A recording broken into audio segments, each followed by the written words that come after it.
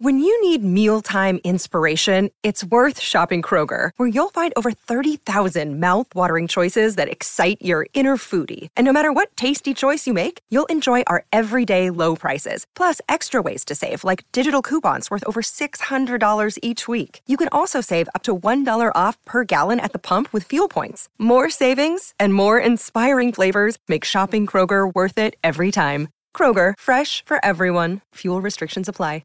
Today, the show we've been waiting 3 weeks to do. The Seahawks finally get their man today, and specifically John Schneider gets his man. Ravens defensive coordinator Mike MacDonald, now the head coach of the Seattle Seahawks. I'll have national reaction to it.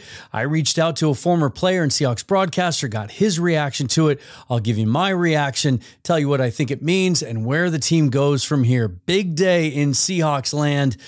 We're going to talk about it next on Seahawks Forever. Welcome to the Seahawks Forever podcast. In-depth analysis on everything Seahawks. And now, here's your host, Dan Viens. The day is finally here. When I woke up this morning, I was in Arizona, and Mike MacDonald was not yet the head coach at Seattle, although there was some buzz late last night after the Seahawks flew to Baltimore to interview him that he might be on his way here. And then early this morning, reports that he was coming in for an interview. Then there was also some buzz, some rumors kind of under the radar on social media that he was already here, that he had flown in, that his family was with him, that the deal was going to get done today. And I almost timed it perfectly. About a half an hour before my plane landed at SeaTac, the news became official by just about every national reporter out there. A 6-year deal for Mike MacDonald, now the youngest head coach in the NFL, and by a wide margin, 16 months younger than Gerard Mayo, the new coach in New England, and precisely half the age of his predecessor, Pete Carroll. We go from the oldest coach in the league to the youngest, and we're going to talk about it from just about every angle we can today. Before we do that, hit that like button if you would on YouTube. Subscribe to the channel. Lots of new subscribers over the last month. Lots of growth on the channel. Welcome to all of you new viewers. Hit that bell button as well so you get notification of future episodes. And if you prefer audio podcasts, you can find Seahawks Forever everywhere. If you want to listen to it without ads, you can subscribe on Spotify for just 99 cents a month. I'll put that link in the description. And if you just want to support me and the show, you can buy me a coffee or a beer. I'll put that link down below as well. Well, let's talk about Mike MacDonald, shall we? You know, this was a long process, and we talked a lot throughout this process with some of the guests that I had on here, in particular Seaside Joe. We talked a lot about how this was new ground for the Seahawks because Pete Carroll's tenure here sort of encompassed a long period of change in the way the NFL goes about allowing interviews and changes and restrictions and rules placed on the coaching search. The Seahawks had never had to go through that. When Paul Allen wanted to hire Pete Carroll 14 years ago, he just went out and hired him. Although the Rooney Rule was in place then, but they did like kind of a sham of a quick interview with Leslie Frazier, I believe it was at the time, to satisfy that. Those rules are much more stringent now. When they wanted Mike Holmgren, they just went out and got Mike Holmgren. I mean, that was, they've never had to go through this process. And when John Schneider spoke to us 2 weeks ago for the first time after Pete Carroll was let go, he talked about how excited he was to get into the process, to learn some things from the process. First time going through it. He said he was prepared when he was interviewing to be general manager of the Seahawks back in 2010 to hire his own coach.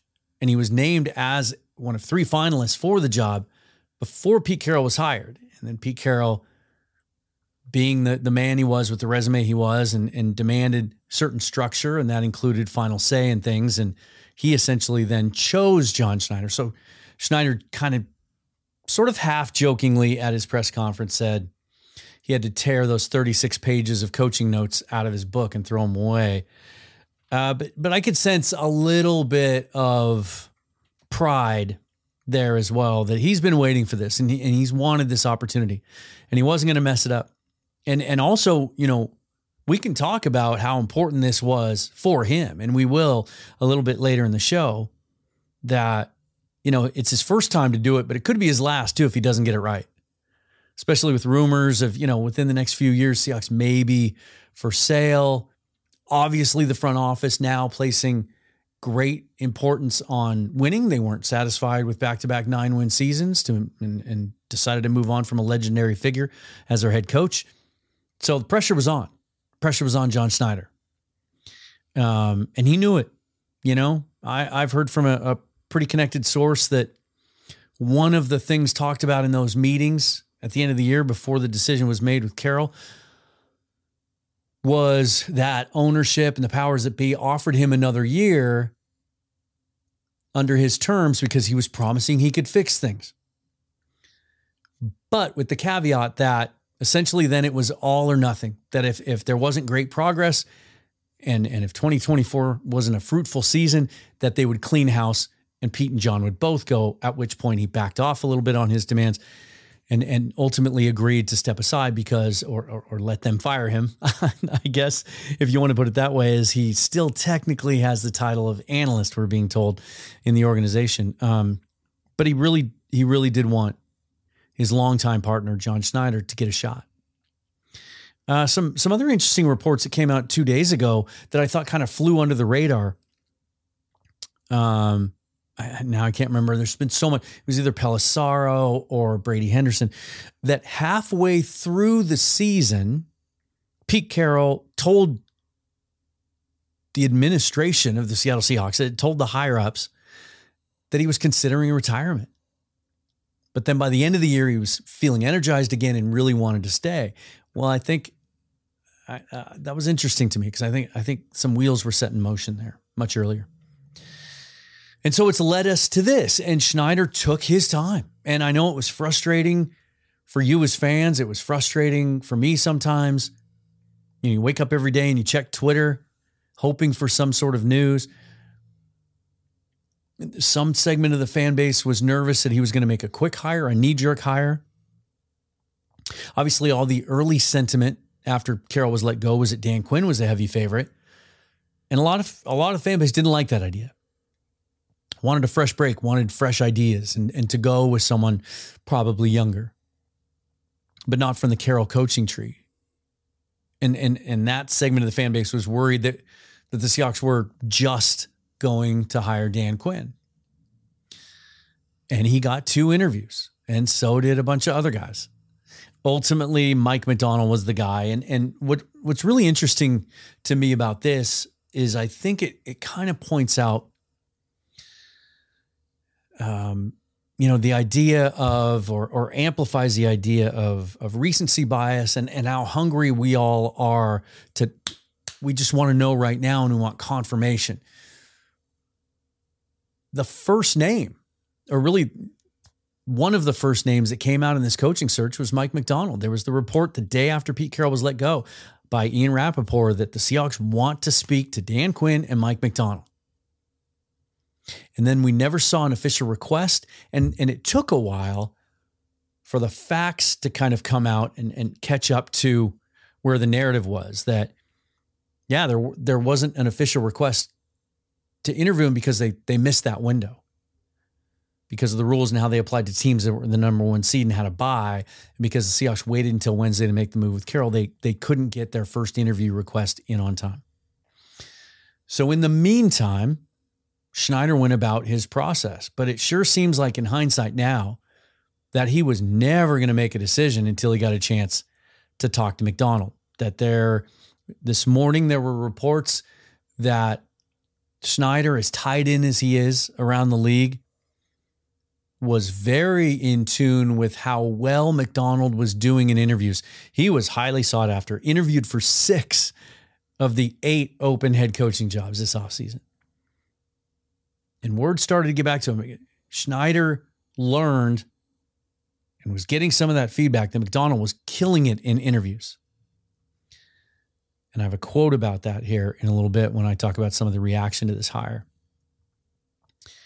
And that he had decided at some point during this process that McDonald was going to be involved in this, even if it meant waiting until after their season was over, which could have been the Super Bowl. And then it was reported last week, I think it was Adam Schefter.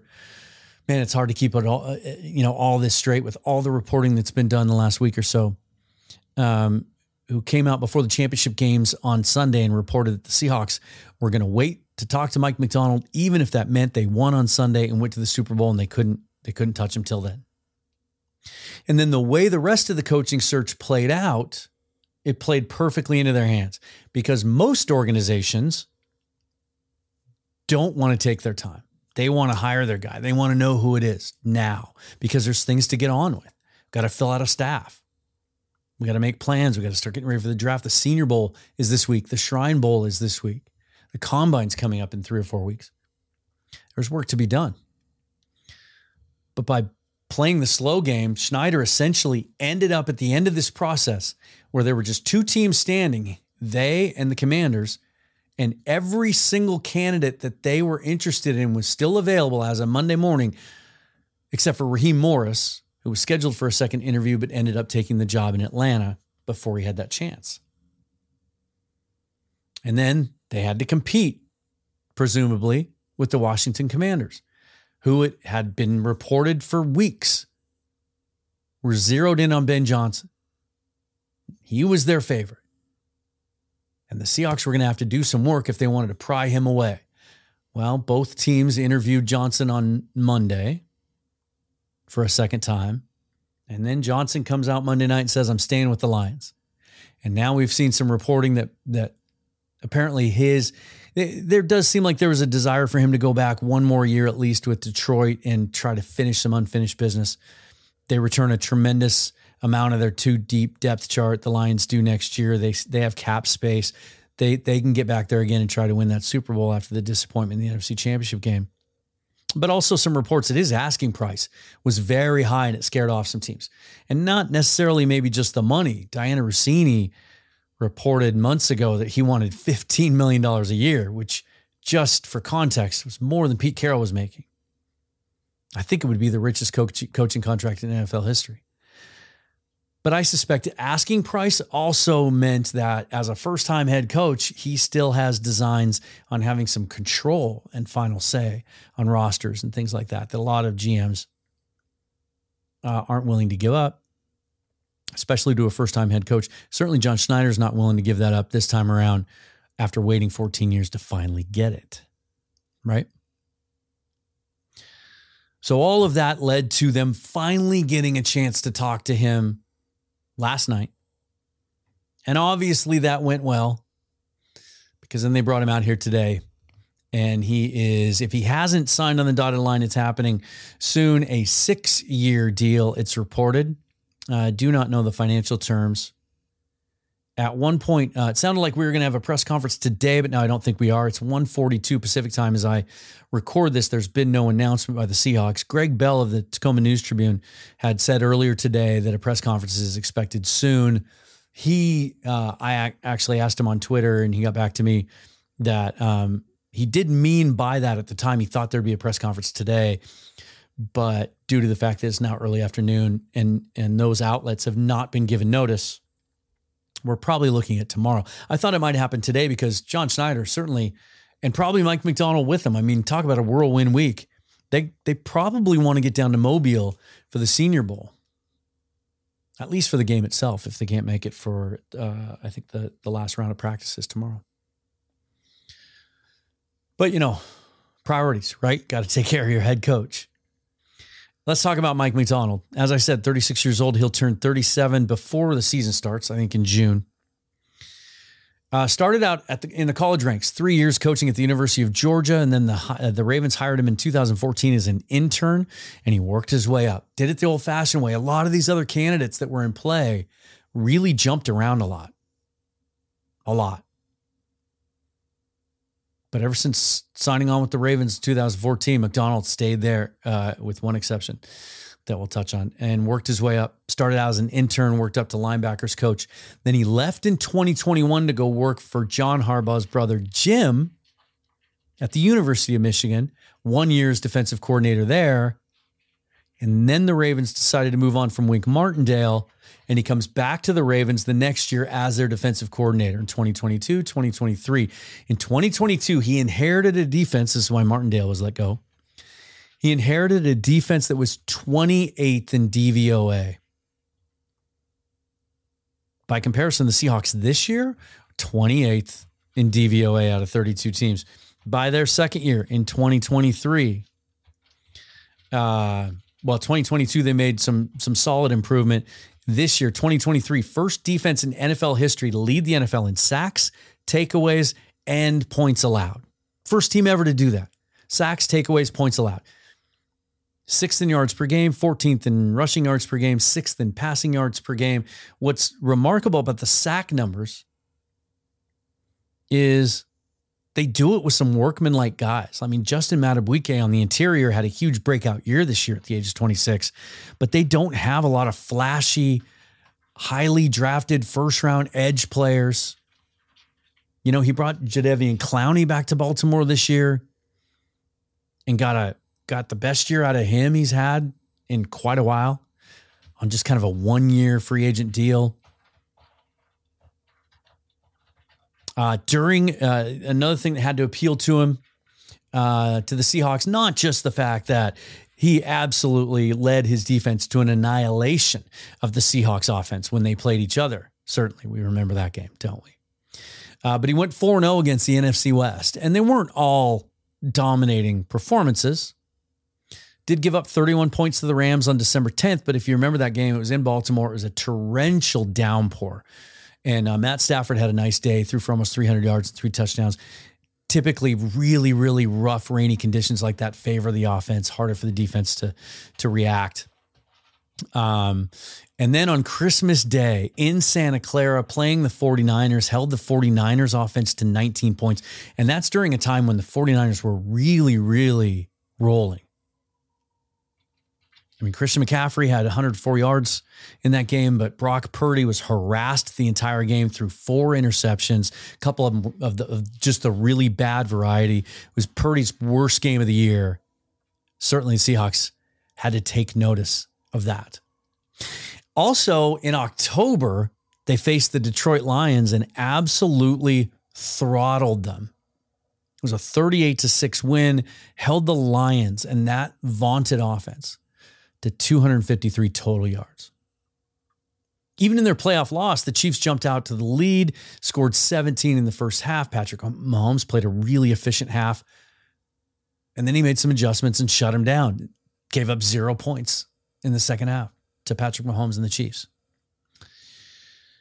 How does he do it? He's known for keeping things simple, but dynamic, if that makes sense. So rather than, as I was starting to say, what's remarkable about his the sack numbers, the fact they led the NFL in sacks, is not just that they don't have a lot of big name guys up there, but they don't blitz a lot. Doesn't send a lot of extra rushers.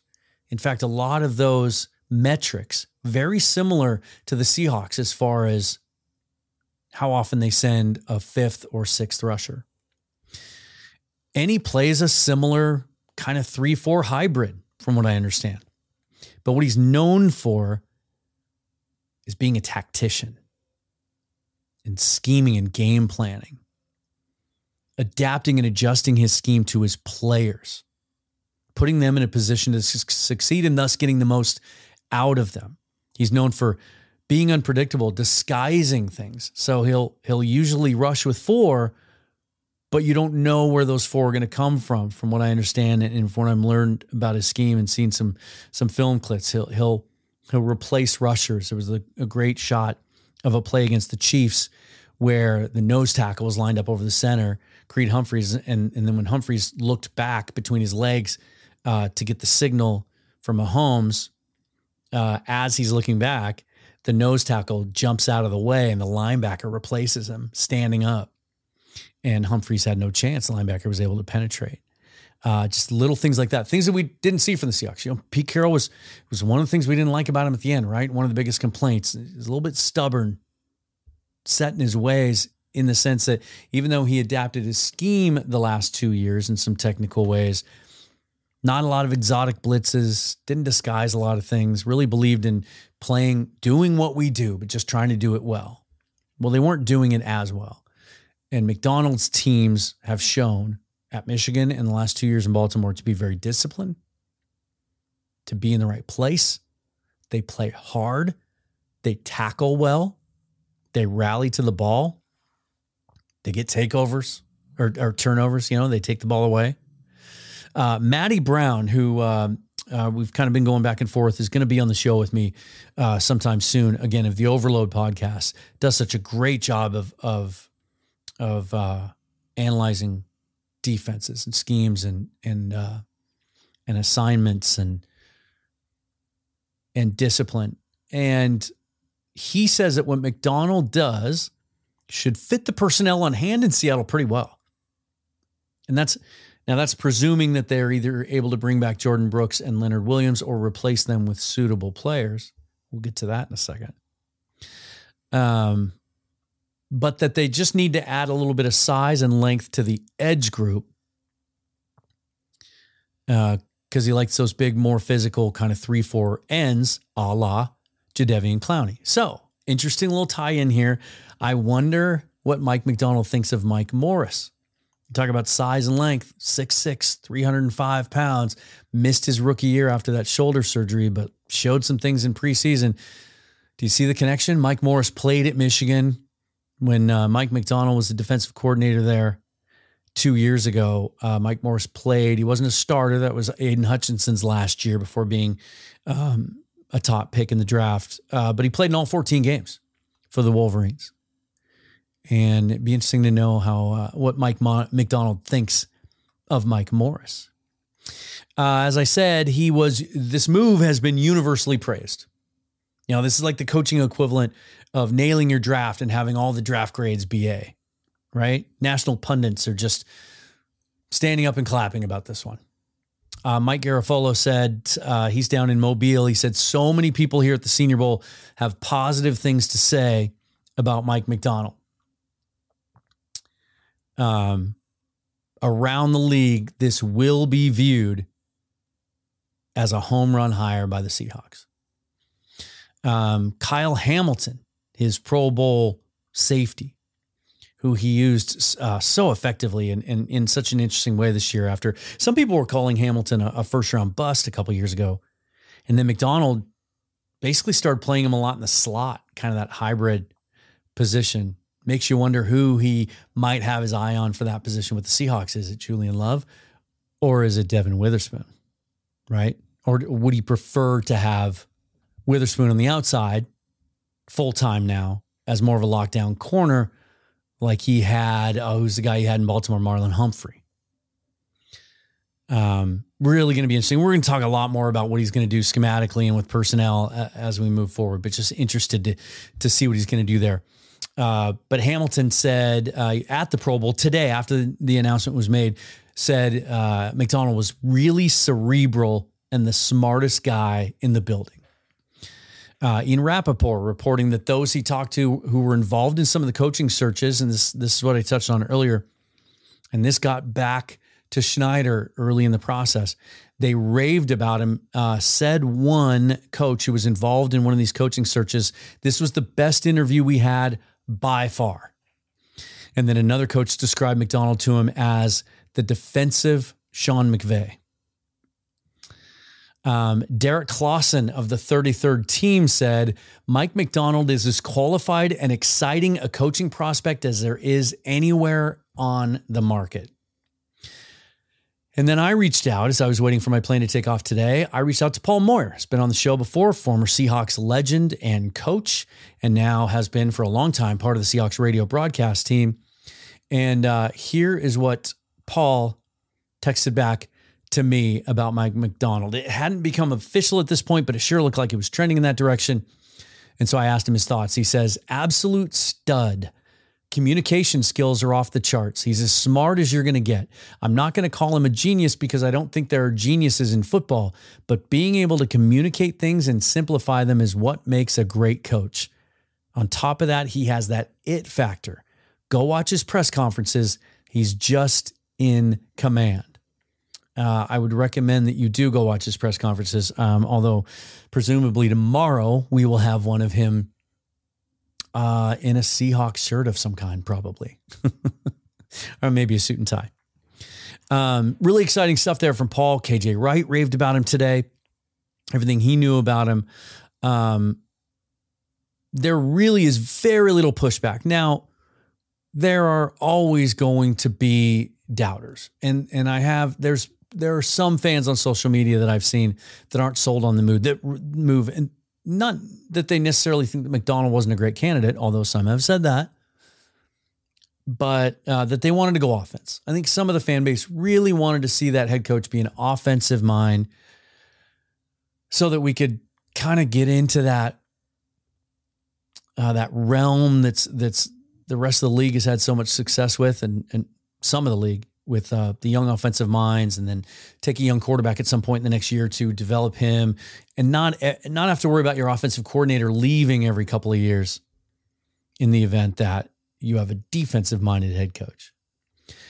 What I'll say to that is simply this. If the Seahawks offensive coordinator is getting poached every year or two, that means we're kicking ass, right? I mean, isn't that a good problem to have? It means he's doing a good enough job to get looks, which means the offense is explosive and dynamic, and they're winning big games and doing it against good defenses, right? And then there's another aspect to this. And one of the first things I tweeted after it was official or appeared that it was going to be, even before it was reported as a done deal. I am beyond impressed with how John Schneider conducted himself throughout this entire process.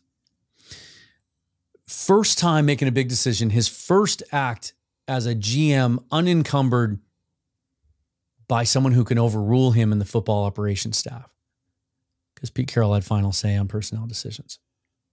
His first chance of doing this, and as we touched on earlier, maybe his last chance if he doesn't get it right. And I thought he went about this absolutely the right way. He never wavered. He never panicked. He never felt any kind of a rush. It reminded me of how he approaches the draft. And he always has a plan. He's always thinking 2 or 3 steps ahead.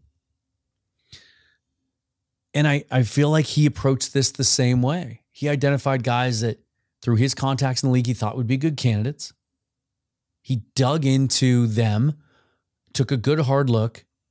It seems to me that he was very intentional about not making a knee-jerk decision, about being objective and unbiased and opening his eyes to all possibilities. Kind of like he talked about in the press conference about how excited he was to learn things. I think that's the right way to do this. I think a lot of GMs and owners head into these coaches' searches with blinders on. There's just one thing or one person sometimes that they want, and they can't be convinced otherwise.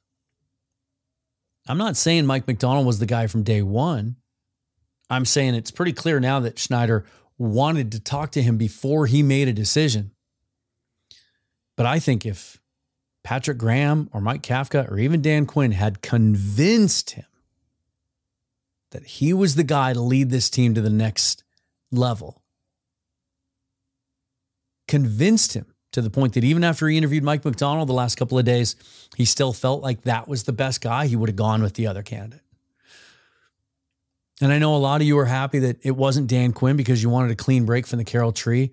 I think Dan Quinn would have been a fine head coach. Haven't heard anything official out of Washington today. He might get the job there. I kind of feel like he deserves. There were 8 coaches spots open, 8 head coaching jobs in the league this year.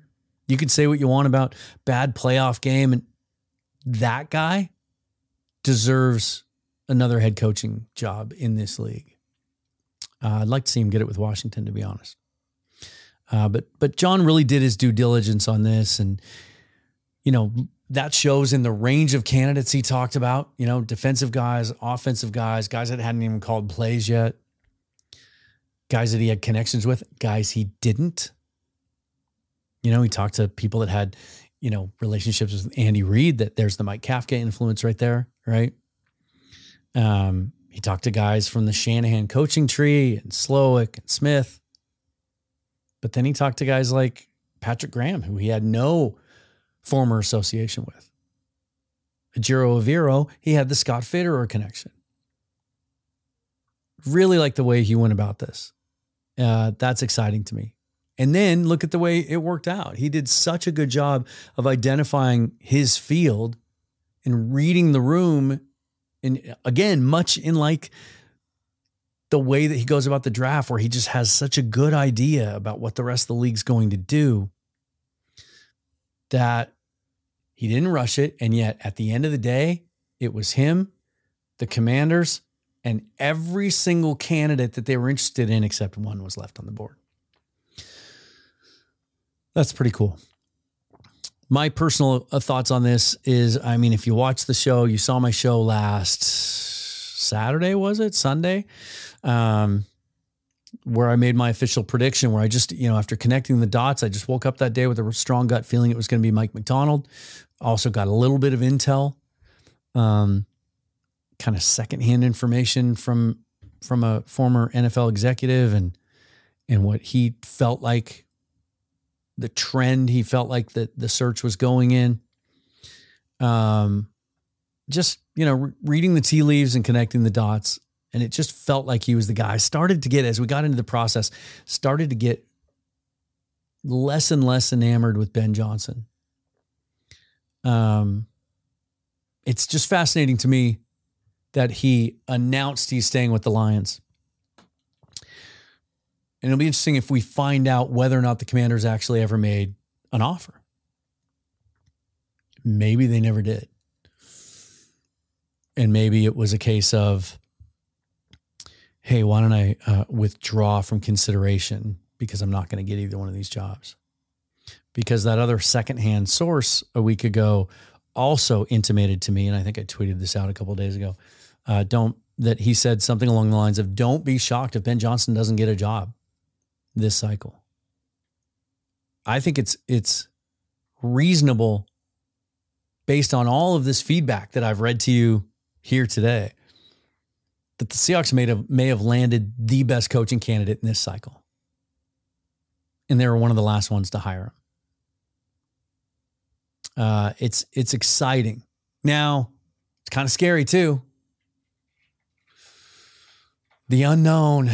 It's alluring, it's romantic, but it's scary as you know what. Because 2 years ago or 3 years ago, Brandon Staley was Mike MacDonald, right? Won a Super Bowl as a defensive coordinator with the Rams. Everybody wanted to hire him, had a million interviews, chose the Chargers job, had his pick of jobs, killed his press conference. Everybody in that fan base was excited, and he was a disaster. Disaster. Just didn't know how to manage people, communicate with people. Now, from the things we hear about Mike MacDonald, I'm not saying there's a chance he's going to be Brandon Staley, because his strengths seem to be, from all accounts, communication, working with guys, gaining guys' trust, getting the best out of them. But my point is just that home run hires don't always turn out to be home run hires. And a lot of this is going to depend on the staff he's able to put together as a first-time head coach. And it's late in the process. Sometimes that's the biggest question. Like, okay, now you decided to hire the defensive head coach. Who's going to run the offense? How are you going to get the most out of all those skill position players that the Seahawks have? And then that leads into, what are we going to do about quarterback? And those conversations are going to be had over the next couple of weeks. We'll get to that soon. But who's the offensive coordinator going to be? And is it someone Mike MacDonald wants to bring with him? And that when he came into these interviews, as most head coaching candidates that do well in these interviews do, they show up with a plan. Here's my coaching staff. When you look at the Ravens roster of coaches, Some teams you see 3 or 4 guys. Case in point, if you look at the Ravens' defensive coaching staff, assistant head coach, defensive line coach Anthony Weaver, defensive backs coach Denard Wilson, inside linebackers coach Zachary Orr, defensive pass game coordinator Chris Hewitt. All 4 of those guys got defensive coordinator interviews with other teams this offseason. The offensive coaching staff isn't as similarly loaded. Todd Monken is the offensive coordinator there. I think he got 1 head coaching interview, did he not? Was it Carolina or Atlanta? But the rest of his staff really hasn't gotten a look. There is one, though. And so I'm just going to say this about the OC thing today, and then we're going to dig into this a lot deeper in the coming days. T. Martin. Remember that name? He was Peyton Manning's backup at the University of Tennessee for a couple of years. And then when Manning left for the NFL as the first overall pick, Martin won the national title with the Vols. And then he went mostly the college coaching route, spent 7 years on the USC staff, including 3 seasons as their offensive coordinator. Then he moved on to the Titans, and he actually had the assistant head coach title, and he coached wide receivers there. And then was the wide receiver coach. Then he moved on to Baltimore, and he's coached wide receivers there from 21 to 22. And this year he was a quarterback coach. Lots of experience, a lot more experience than some of these other guys that have gotten offensive coordinator jobs this offseason, like Zach Robinson. So could it just be that simple that T. Martin's a guy and he brings him with him? Or is it one of the guys the Seahawks have talked to? Lots of speculation out there that, in fact, last night after the first McDonald interview, there were these late kind of leaks, little buzzy buzz from the national NFL media that, hey, Mike Kafka still in the running in Seattle. It might not be McDonald or bust. Is it possible to lure Mike Kafka away from the Giants? There was some headbutting reportedly between he and Daboll the last year or two, and that Daboll really, would wrestle play calling away from him, sometimes during games if it wasn't going well. That Daboll may want to take play calling back. He's cleaned house there on his staff. That he may be willing to release Kafka to go elsewhere because that's just not a perfect situation there. Or that the Seahawks might be willing to give Kafka an assistant head coaching title, in which case I believe they'd be able to hire him even though he's under contract. Or how about kind of an under the radar dark horse in Frank Smith? There was a lot of buzz about him, the offensive coordinator in Miami under Mike McDaniels, but who does not call plays. He got an interview with the Seahawks, not a second interview. But maybe that was a fact-finding mission. I think all they would have to do to pry him away from the Dolphins would be to offer him play-calling duties. I think that's how that works. But we'll get into that. And we may know more tomorrow, right? These decisions may have been part of the negotiation process. They may have been things that John's been working on parallel to the head coaching search over the last couple of weeks, where he's able to say, hey, Mike, I've got some options here. Right? Another interesting one is Andy Dickerson, really the only coach from that offensive staff that hasn't followed Shane Waldron to Chicago or taken a job elsewhere. He was the offensive line coach last year. Maybe was he the run game coordinator as well? And there's some other intriguing offensive coordinator candidates out there as well. But I think we'll find out a lot more about that. That's where some of the reporting will turn to. Some of the leaks will happen. We'll start to get maybe even some interview reporting done over the next couple of days. In regards to offensive coordinator. So much to get to. This is just the tip of the iceberg. If you're listening to this on Wednesday, I do plan to do a live tonight, so we can just do some Q&A. Get your thoughts and your comments and your feedback and your questions. And let's talk about how we feel about this next era of Seattle Seahawks under Mike MacDonald. 36-year-old Mike MacDonald. Lots of exciting stuff happening over the next couple of weeks. And now that this is finally resolved, fill out the staff, Senior Bowl, Shrine Game, combine, draft, free agent. It's all going to be upon us so quickly. So many questions now about personnel now that we know the coach is in place. We'll get to all that. Join me tomorrow as well on the show. Solomon Wilcots, former play-by-play announcer for CBS, longtime player in the NFL. He's going to join me on the show. We'll get kind of a national perspective on what he feels about the McDonald hire and the potential of the Seahawks organization here, what he sees from that roster. And then, all the stuff. We'll talk about all the things over the next couple of weeks in regards to the coaching staff and what this team might look like moving forward. Again, like and subscribe to the video, the audio channels, every different way that you can get this podcast. And follow me on Twitter at Seahawks Forever. That's kind of the easiest way. That's home base for me. Anything I do here, I'll let you know about it there, as well as just some other random opinions throughout each day. Some good, some not so good. Certainly, I'm sure you'll let me know what you think as things go along. My voice is about had it. I'm going to take a little break mentally and get this thing uploaded for you. But thanks for watching and listening. And join me on the live show tonight if you have a chance to. Until next time, forever and always, go Hawks.